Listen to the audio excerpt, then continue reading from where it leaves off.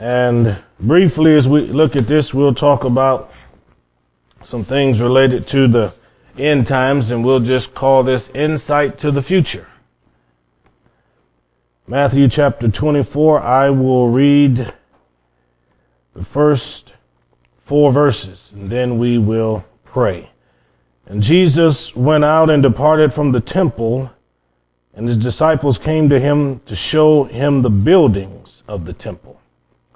And Jesus said unto them, See ye not all these things? Verily I say unto you, there shall not be left here one stone upon another that shall not be thrown down. And as he sat upon the Mount of Olives, the disciples came unto him privately, saying, Tell us, when shall these things be? What shall be the sign of thy coming and of the end of the world? And Jesus answered and said unto them, Take heed that no man deceive you. So let's have a word of prayer. Father, again, we're grateful to be able to fellowship. We're so happy to be able to look into the word of the Lord tonight. We pray that you would help us to understand a few of the things that you have told us will come to pass in the future. We love you. We praise you in Jesus' name. Amen, amen, amen. I think there are very few subjects that garner the kind of attention and sometimes suspicion like Bible prediction garners. There are people that are fascinated by this topic, as many of us are, but then there are other people that just have a hard time believing that anybody in ancient times could have had information about things related to tomorrow. But if we believe Jesus was God in the flesh, then we certainly have to be able to understand that he not only understood the past, as well as the present, and then everything taking place in the future. So when we look into Scripture, then, Matthew gives us a number of sermons that Jesus has that are recorded, one being the Sermon on the Mount, several chapters 5, 6, 7. But then we also have in the Gospel of Luke what they call the Sermon in the Plain, which also is a fairly lengthy message. And we don't want to forget the parables that we have starting with Matthew 13. But here, this Olivet Discourse is certainly one of the most important chapters related to the end times. And this chapter goes along with Mark 13 and Luke 21. These 3 chapters, Matthew 24, Mark 13, and Luke 21, they complement each other. They even supplement one another. And you have to read each of these in order to find out these different added perspectives, because each chapter gives information that the other chapter does not give. So, for instance, Luke begins his discourse by telling us Jesus and his disciples were sitting in the treasury of the temple. They were watching how people were giving. And there was an elderly lady that came by and cast in some money. And Jesus said to the disciples, Behold, this poor lady who's put in this money, she's given more money than all of the other people, because she cast into the offering receptacle out of her penury, or out of her poverty, her lack, what she didn't have. And so it was more of a sacrifice for her to give, because she really didn't have to give. But she voluntarily gave anyhow.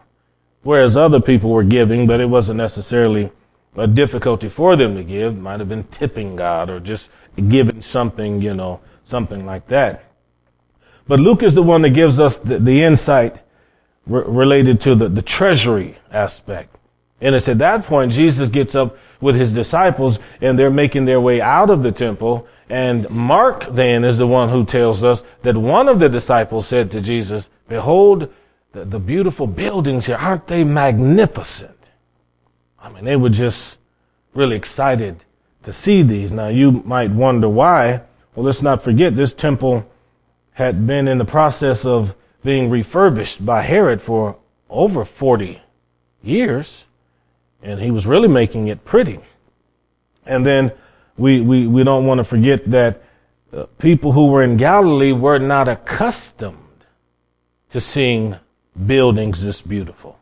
And I think it would be like, let's say 60 or 70 years ago, if you lived out in the country and it was very rare that you got to town. You were excited about the opportunity to go to town. And if town didn't excite you, imagine how happy you would have been to make it to Lincoln or to Omaha and to see those big skyscrapers. So this is how it kind of was with these adults who are looking at that. They're saying these things are beautiful, they're majestic, and Jesus, in the middle of all of their enthusiasm, he says, look, you see these buildings and everything, but he said there's not going to be one stone left upon another. There's trouble coming to this Temple Mount, and I'm telling you, this temple isn't going to last any longer. And they thought, what in the world is he talking about? So this is where we get into what Matthew records as the three questions. All of them, Matthew 24, Mark 13, Luke 21, ask one identical question, and that is, when will these things be? All of them ask that question.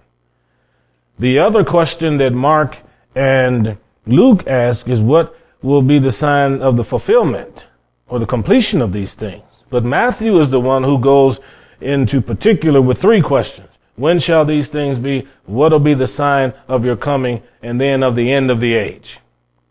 So in Matthew 24 and Matthew 25, you've got three questions that have to be answered. The first question, when shall these things be? He starts with Matthew 24, verse 4. But in 24, verse 29, he begins to talk about the coming, the return. But in chapter 25, verse 31, then he begins to talk about the end when the Lord returns, sits down on his throne, and judgment is going to be meted out. So with these variations, and with all of these things complementing one another, that question, when shall these things be, that becomes important. And the answer to either of the question requires some direct observation on our part. We have to pay attention to what's going on amongst the nations. We have to pay attention to changes in culture, changes in attitude. Now, before I start tackling some of these verses, let me say this. In the Bible, whenever God forecasts the future, he'll speak plainly sometimes, and then other times he won't speak so plainly. It'll be figurative. In Matthew 24, this is one of these occasions where he's going to speak very clearly, and you'll see that. But we don't want to forget that there are times where predictions are made and you can't understand exactly what's taking place. Remember the story of Joseph? Joseph had the dream of the sheaves of corn bowing. Joseph didn't have any idea what that was about. Then he saw the stars in the sky, and it looked like they were all acquiescing to one. He didn't understand that. And let's not forget that Ezekiel had some visions that weren't always so clear to him or to other people. Chapter 37, he saw a valley filled with dry bones, and then suddenly the bones started coming together. And then at that point, God said to him, these bones coming together represent the restoration and the recovery of the nation of Israel. And Daniel, visions of beasts, visions of a statue, and the book of Revelation we know is filled with all kinds of symbolism. How many times have we heard people try to describe what the mark of the beast is going to be, or who the beast is going to be? So on those occasions, the Lord didn't always speak clearly, but we do have in this particular chapter where he communicates his truth with such clarity that you cannot mistake what he's saying. And in verse 4, Jesus answered them, and he said, take heed that no man deceive you. That is to say, you be very cautious and be very wary. Keep your eyes open regarding what's going on, because there's going to be some things that take place in verse 5. Many going to come in my name saying, I'm Christ, and shall deceive many. So that tells you there will be a rise of false Christs. Now, something false is something that's not true, but something that's false can imitate what is true. It can resemble what is true to the point that it looks like it's authentic, but it's not genuine at all. And when he says that you have to take care that you're not deceived, that is to tell you that you will be, or you can be deceived if you're not cautious. You have to listen to what people are saying. You have to pay attention to what people are teaching. You have to observe what's taking place amongst politicians and their policies and things like that. Now, when he goes on and he says, many shall come in my name saying, I am Christ. Let's remember the word Christ means anointed. The word Christ also is like a Messiah figure. But I want to emphasize, if we have a false Christ, and let's go now quickly to 2 Corinthians 11, then typically we're going to have a false gospel. It's not too chilly in here for everybody, is it? Everybody okay? Okay. 2 Corinthians 11, notice verse number 4. This I think you'll find very interesting. For he that cometh preacheth another Jesus whom we've not preached, or if you receive another spirit which all of you have not received, or another gospel which ye have not accepted, you might well bear with him. Now let's back up then. Verse 2. I'm jealous over you with godly jealousy, for I have espoused you to one husband, that I may present you as a chaste virgin to Christ. 2 Corinthians 11:3. But I fear, lest by any means, as the serpent beguiled Eve through his subtlety, so your mind should be corrupted from the simplicity that is in Christ. So Jesus in Matthew 24, in working on the last days and opening our eyes to the things that are going to take place, he makes a number of predictions. And the prediction we have here is there are going to be many that come and say that they are the Christ. So if we have a false Christ, then we can also have, and we must have, a false gospel. If we have a false gospel, which is portraying a false Christ, then quite naturally we have to have a false way of salvation. Those three always go together. Wherever there's a false Christ, there's a false good news. False kind of good news. So when you go back and you think of, who is this? David Koresh, Waco. Remember the FBI and the people surrounding that, and the thing was burned down and all of those people died. Let's remember, these folks honestly believed he was the Messiah to lead them into Armageddon, and they assumed that the coming of the police was their Armageddon. Why did they think that? Because he was preaching to them inside that compound nearly every day a false gospel, and they accepted him as the true anointed one of God. Don't forget Jim Jones. These are all the popular ones. But then you have the ones that didn't have any connection at all with Jesus Christ. Nevertheless, people thought they were significantly anointed. Let's not forget the gentleman, I can't even remember his name, but he had everybody believing they could catch a ride on the back of the Hale-Bopp comet.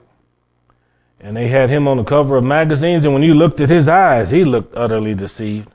But when they found him and his followers, they were all laying there, I think, in purple sweatsuits or something like that. Everything had been laid out, organized in a very orderly fashion. And they were under the impression that they're going to get on that thing and spend all of eternity or however long just riding through the heavens on the back of a comet. Now, folks, that's deception. Okay, that's deception. God doesn't teach anything like that, never has taught anything like that. So a false Christ, a false gospel, false way of salvation. Now Jesus makes it simple. To become a Christian, to be saved from sin, we simply repent, believe upon the blood of the Lord Jesus Christ. God by his Holy Spirit is the one that regenerates us, makes it possible for us to become new creatures in Christ. And that method, that scheme is outlined in Ephesians chapter 1. It says that having heard the gospel, first you hear it, then we believed, then having believed, then we're sealed. So God puts his mark on us. He puts his brand on us. So it's calving season for some people. And of course they're tagging calves. And some are branding. And the whole point of that, you want to put a mark on them so that you understand who belongs to who. So the scripture says the Lord knows those that belong to him. That means if you're born again, you love the Lord, you're in the kingdom. And even though it's not visible to the natural eye, the angels and the devil knows that God's put his mark on you. You belong to him.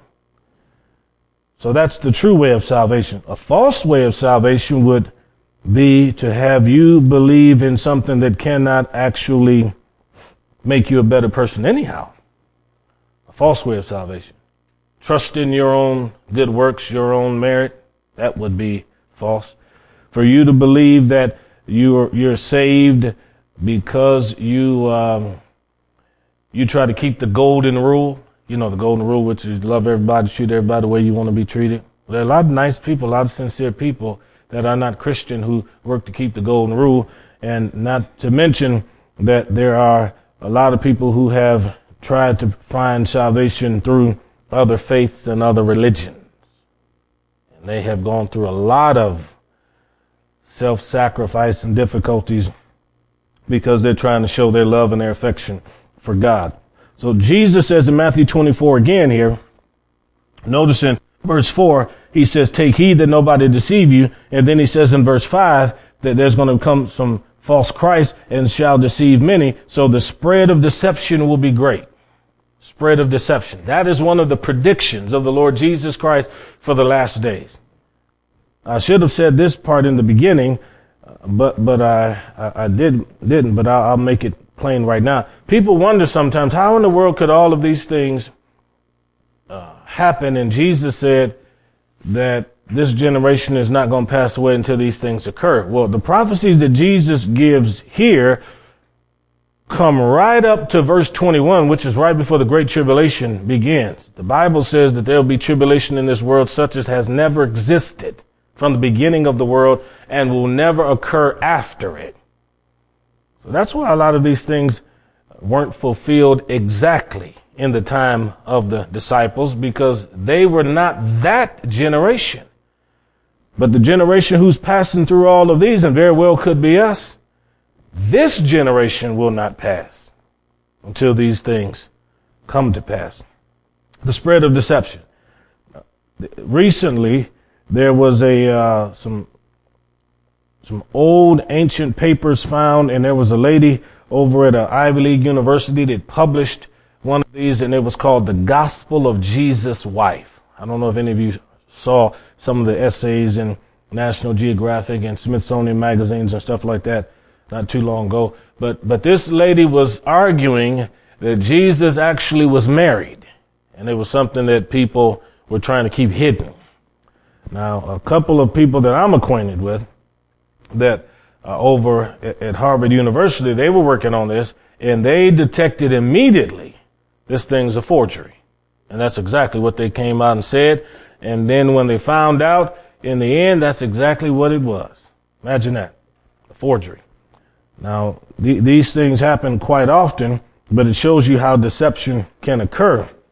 There was an artist named Galileo, and this man had made a whole bunch of sculptures and drawings and stuff like that. And people found a book with all kinds of artistic designs in it, and they had it authenticated by some scholars in the university over there in Germany. And all of them got together and they looked at it and they said, this is true. This is real. This goes back a few hundred years.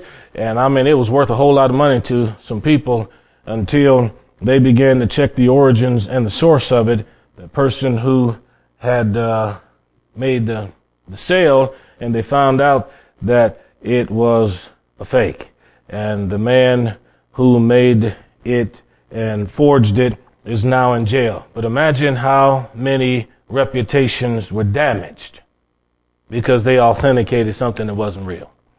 And you see this in the world today when we think of people who follow folks who are false and are wrong, and then think of the shame that they feel afterwards, and they say, how in the world did I get caught up in that? And it never was true. See, that happens quite often. When I lived in Turkey back in 92 and 93 in Kiev, Russia, there were a group of people who honestly believed that Jesus was going to come back on a certain day. These folks sold all of their belongings and went out into a park waiting for Jesus to come, stayed up all night expecting him to come. Sunrise came and they still were all in the park. Yeah. In the 2nd century, the Jewish people, they thought Bar Kokhba was the Messiah. They even had printed coins that had an image of him with a star over his head as the Messiah. Bar Kokhba died. And when you go into the medieval times and think of that man Sabbatai Zvi, He had thousands of followers, multitudes of Jewish people that accepted him as the Messiah. He also passed away, but not before he converted to Islam. So there have been a lot of false messiahs in the history of this world, and not even 25, 26 years ago over in New York, the Orthodox Jews in that area had a gentleman. He passed away in 92, 93. They honestly believed he was the Messiah and that he would be resurrected from the dead. He still hadn't come back. Rabbi, I think his name was Schneerson. So Jesus said, be wary, because he knew that in the last days there would be false people arising. That is what we're seeing. Notice verse 6. He said, you'll hear of wars and rumors of wars, kingdom against kingdom. And there'll be famines and pestilences and earthquakes. Now, we've got to understand the history of war, because the seeds of it go all the way back to Cain and Abel. Cain and Abel. Man rose up and slew his own brother, and then problems just began after that. First warfare we have in the Bible recorded has to do with Abraham fighting with the kings, against the kings of the east. That's organized warfare. He's the first general that we have in the Bible, where the scripture says he had trained soldiers in his household. But from the ancient Middle East, they've found these old clay tablets called cuneiform, and they've got these etchings and scratchings in them, and they tell the story of a lot of ancient battles. Same things with the hieroglyphs in Egypt. If you've ever been inside some of the old pyramids or been into the Egyptian museum, then you'll see all of that. And then they've got these guys these Egyptologists that are tour guides that'll walk you through the museum and tell you all about the hieroglyphs and interpret them for you. Tell you about the different wars they've had. One dynasty fighting with another dynasty. This stuff has gone on for a long time. Classical Greek, Homer's Iliad. Most people forget that even though the Iliad only covers 4 days of the siege of Troy, the entire war was about the recovery of a beautiful woman. He said Helen was the most beautiful woman in the ancient world. And can you imagine nations going to battle over a lady? And that's what happened. When you look into the Old Testament and you look at Joshua, Judges, Samuel, you see battles, people fighting. And this has continued even on up into the day in which we live right now. So in verse number 6, when it says you'll hear of wars and rumors of wars, that means there's going to be talk. It's going to be broadcast. People are going to be constantly thinking about that. And the reason for that is verse 7, you've got nations rising up against nations. So here are ethnic groups. That's the Greek word behind nations, nationalities. Ethnic groups rising up against ethnic groups. Tribes against tribes. Okay, well, I think we can see that in the time frame we're living now. You have people in America who they're all about emphasizing our differences. So let's not forget, Black Lives Matter. Black Lives Matter.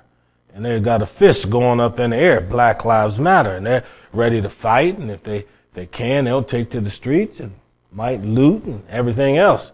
But then on the other side of that, you go to some places in the South and other places, and then you'll have the white knights that are being revived. And they say, let's not forget about the white race. We're being pushed down. We're the forgotten people. And they'll put on all their regalia and go out there. Not to mention that we're seeing in parts of the southern parts of the states where people are flying Mexican flags and other things. So the point I'm trying to emphasize is Jesus saw in the last days there would be tension, division, discord, and strife, and you would constantly have groups going against one another. Now, I know as well as you do that it's demonic and the devil is doing everything he can to keep people from getting along. However, it's all fulfilling prophecy because Jesus saw it back there in the beginning. Now, we've had a lot of wars in this century. And every day that goes by, we lose somebody else that's a World War II veteran, you see, and Korean veteran. And pretty soon it'll be the same with the Vietnam War And you lose those voices, you lose the stories. And it'll be the same with the Gulf Wars. But the issue is that people go to war for a variety of different reasons. Jesus didn't really get into the variety of reasons. He just simply said people are going to be talking about war, and there's going to be war, and it's going to be in every generation. You can see it all the time.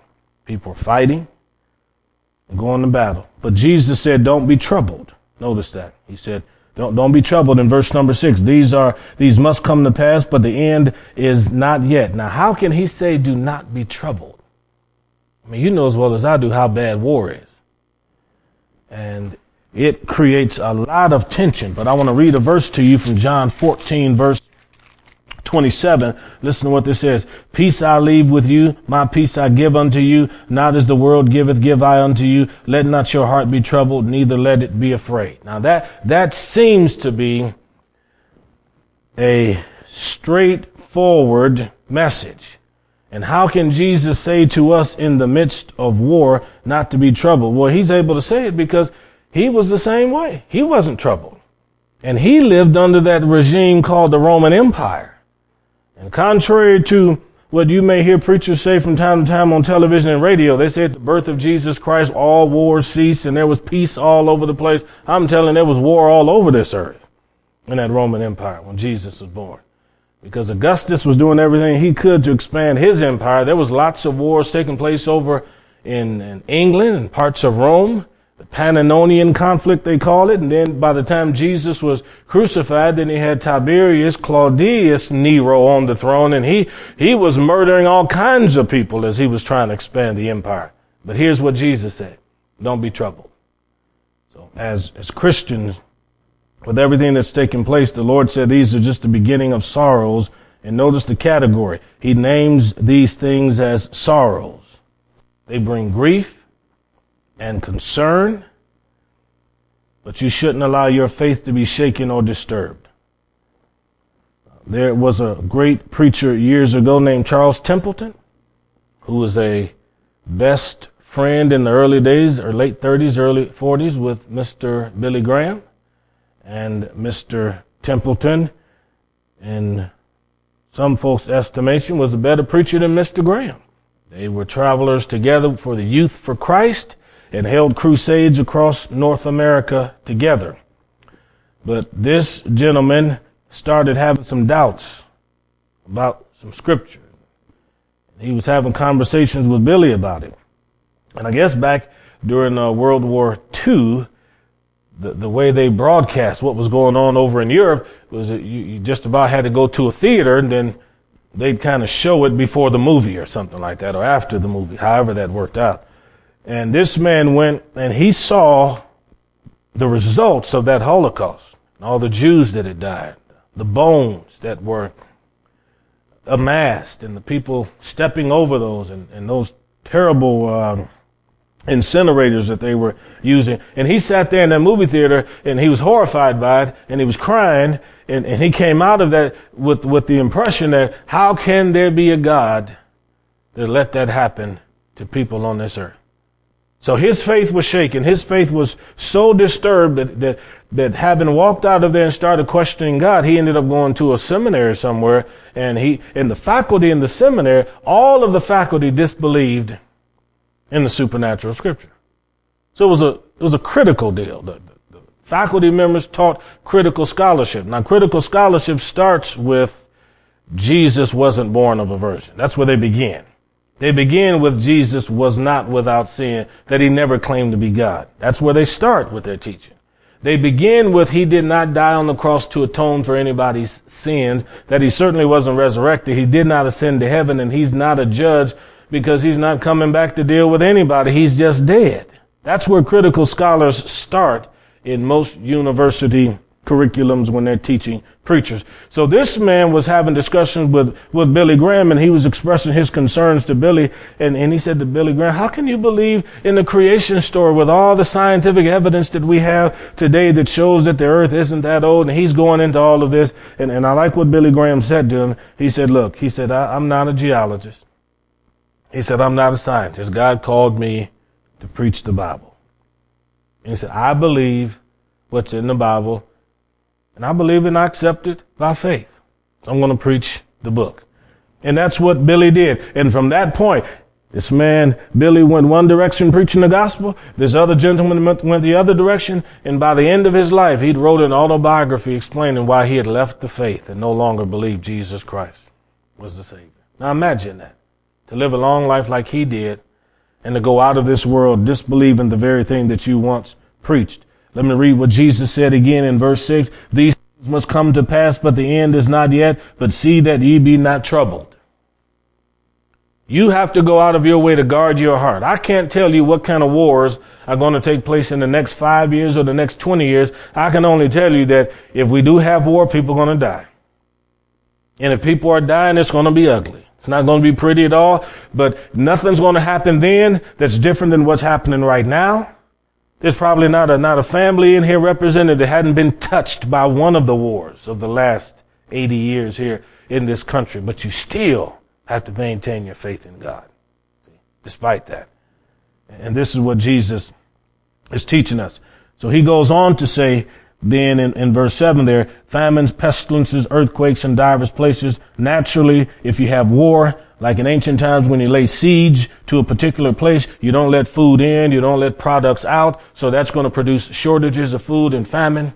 Today we use the word sanction. We don't say we lay siege to a city. We say we put sanctions on a people. And then pestilences. If you're going to have shortages of food and dealing with starvation, then you can expect that there will be people who start doing things, eating things that they shouldn't eat. Book of Kings tells the story about how the folks were eating donkeys' heads and birds' dung. And so pestilences, diseases are going to proliferate. Jesus said in the last days, that's what's going to happen. I have no doubt that there were diseases back then that are no longer in existence right now. I wouldn't doubt that at all. But I also believe we have diseases in existence today that didn't exist back then. And it's not going to surprise me if in the next few years they start coming out with other diseases that we don't know about right now because of sin. I believe that. I do. And Jesus said, these are the beginning of sorrow. So verse 9, he goes into persecution. He said, they're going to deliver you up. You'll be afflicted and they'll kill you. So he's telling you there'll be times when in the final days, people will be tortured and then they'll go through a very violent death. Verse number 10, the last sentence of verse number 9 says, you'll be hated of all nations for my name's sake. The hatred will be connected to the name of Jesus. It'll be connected to the person of Jesus. Hatred.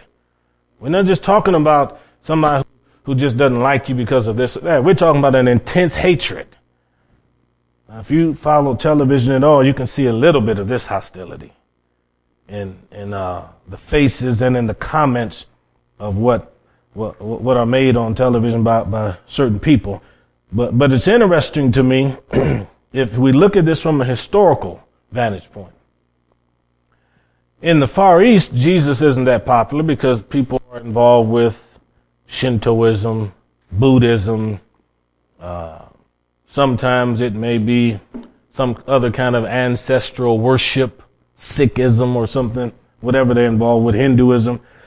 In the Middle East, we know that Jesus isn't beloved as the Son of God and the one that died on the cross because Islam is strong. So you know there's intense hostility against Christians in those places.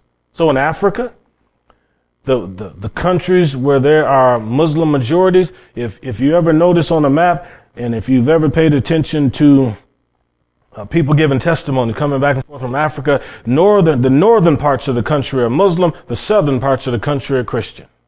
It's the same in Sudan, Somalia, Nigeria, Kenya, East African countries. I don't know why that is, just the migratory patterns. But think of this. If you look at flags in Europe, most of those flags have some kind of historical connection to Christianity.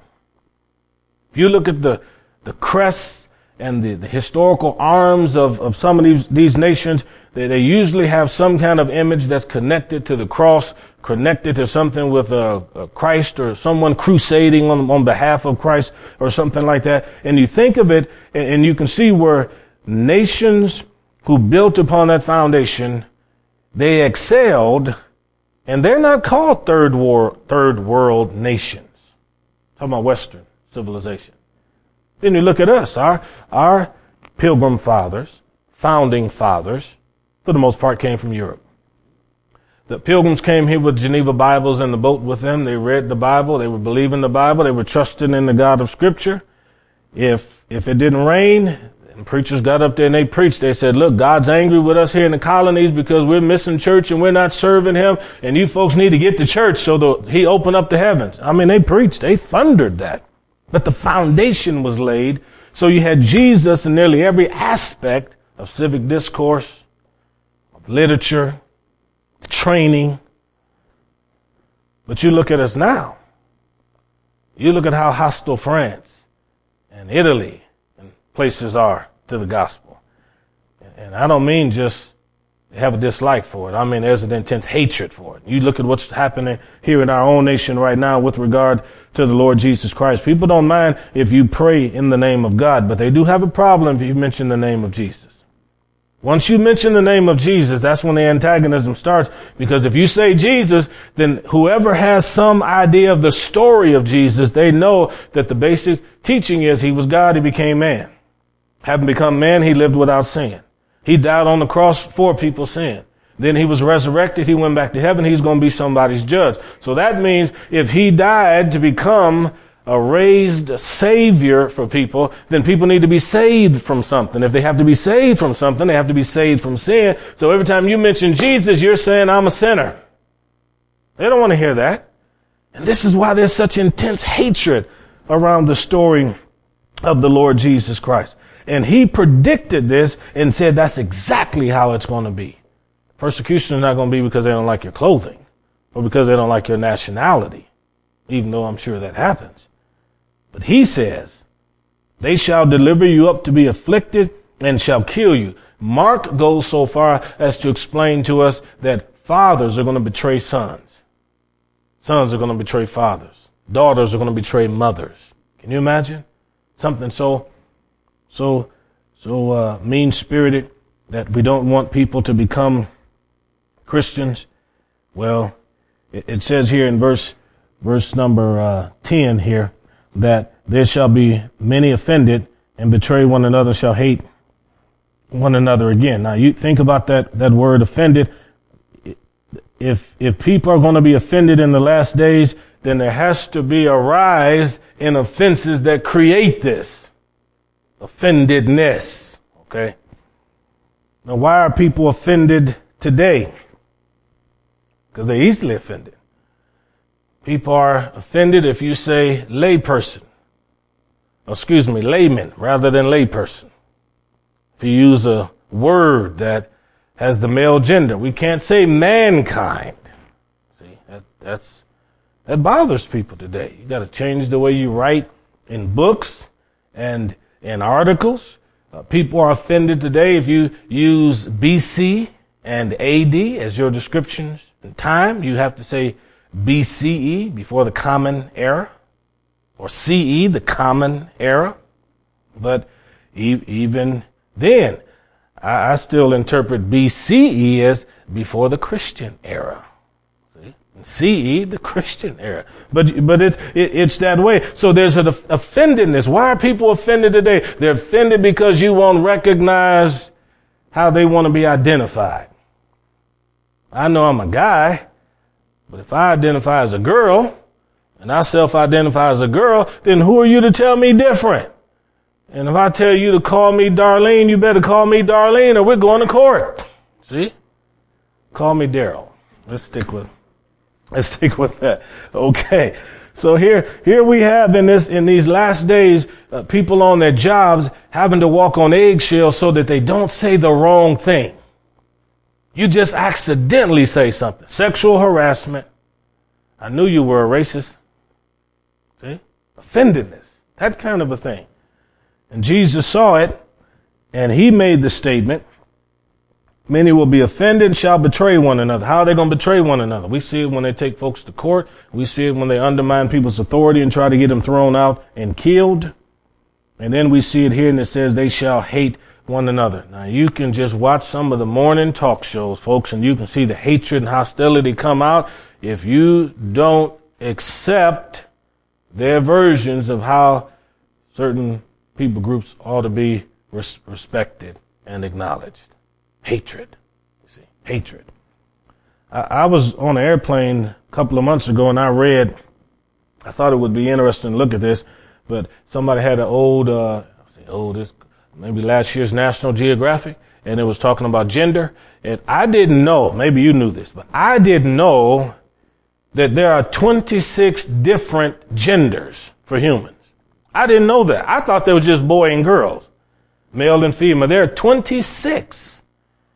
And I read that and I thought, no wonder everybody's offended.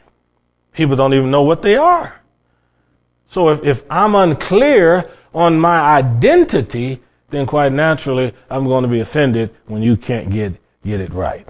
So here we have instances again in connection with the offense. Now, the person that loves the Lord Jesus Christ with their whole heart, I can promise you part of the betrayal and shall hate one another. Here's how it's going to be manifested. Right now, somebody, talking about politics now, if somebody wants a government job and they've got to go before the Senate or the Congress or something like that, in particular the Senate, and they've got to hold hearings and they've got to answer questions, we saw on one occasion where they asked the man, do you go to such and such church, and does your church teach this, and do you believe this?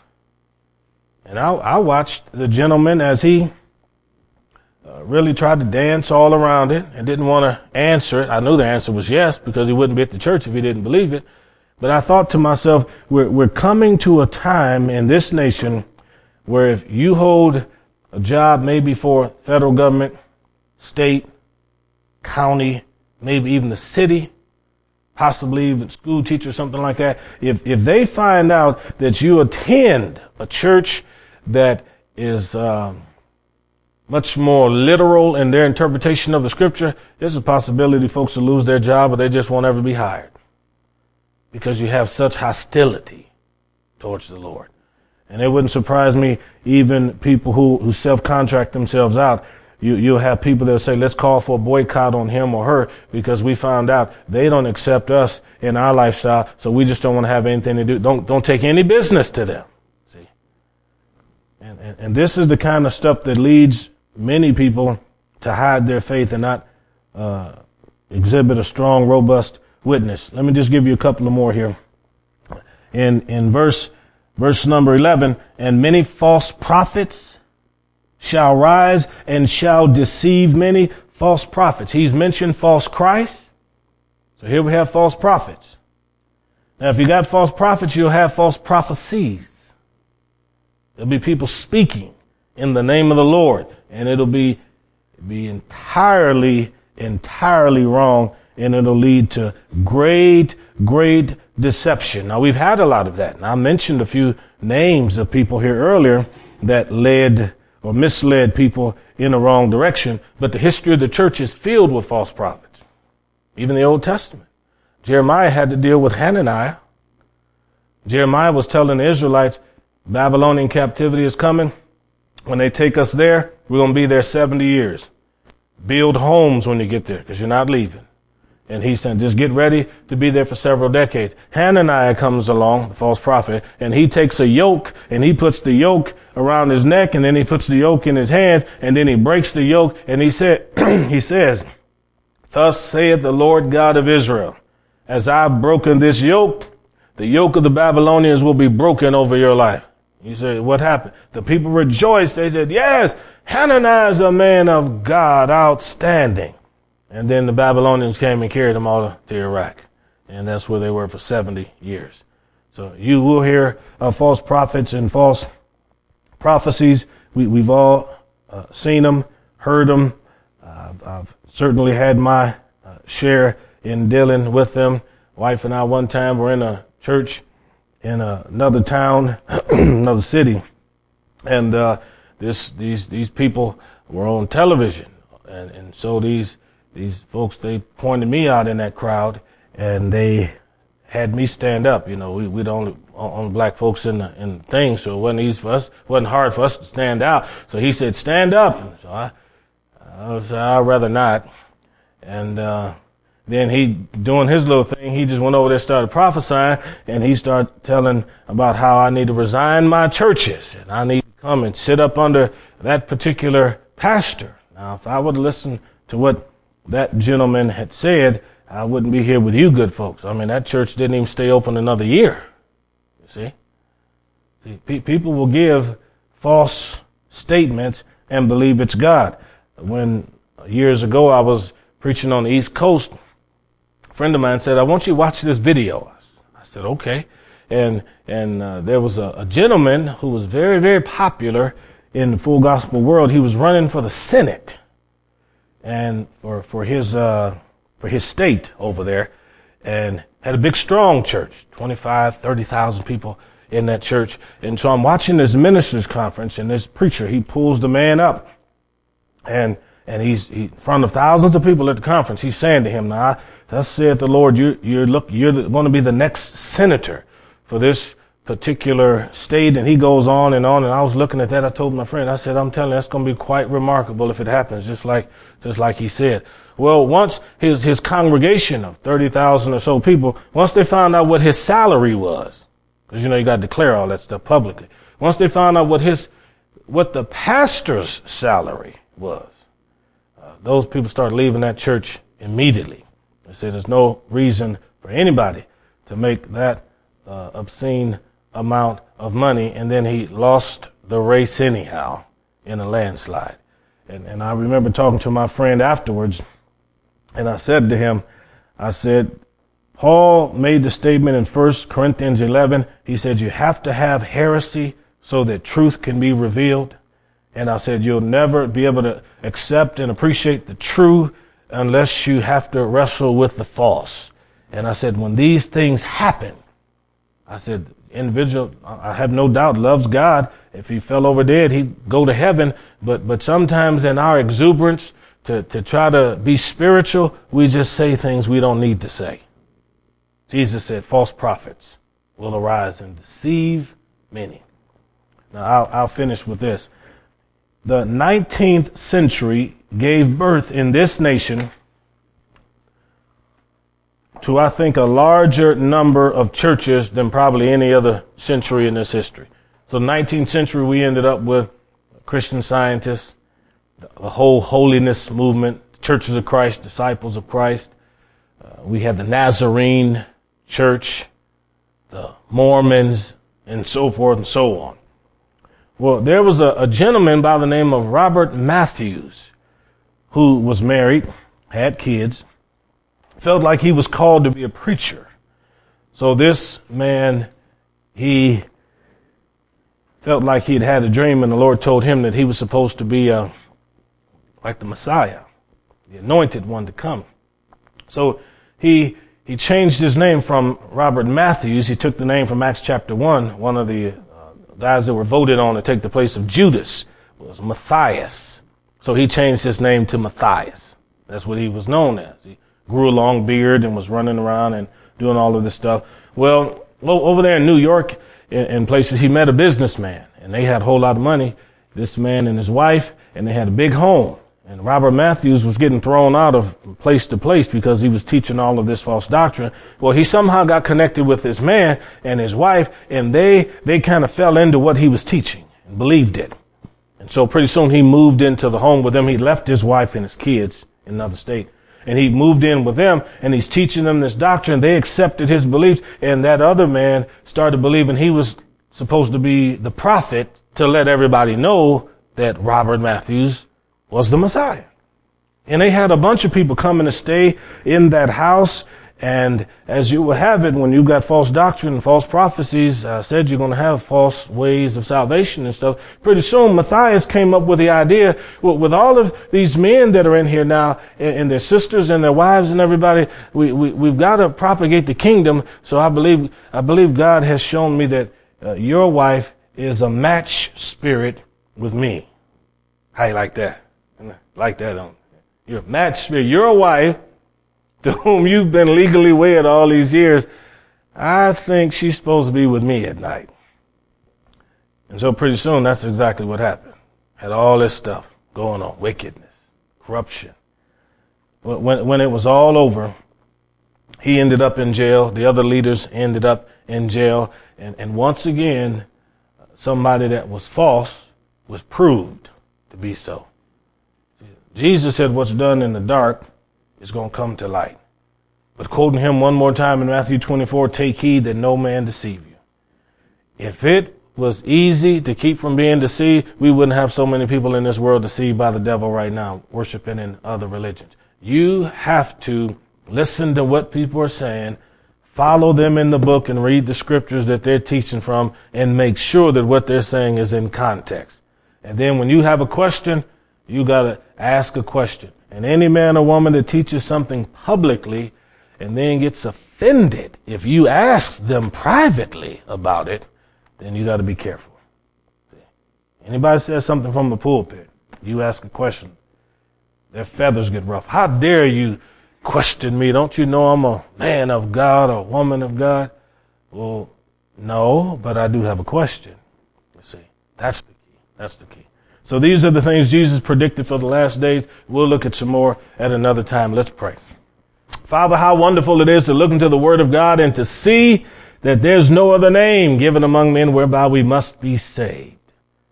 Father, you mapped it all out in Matthew 24, Mark 13, Luke 21. Help us to see these things clearly so that in the last days we will not be deceived.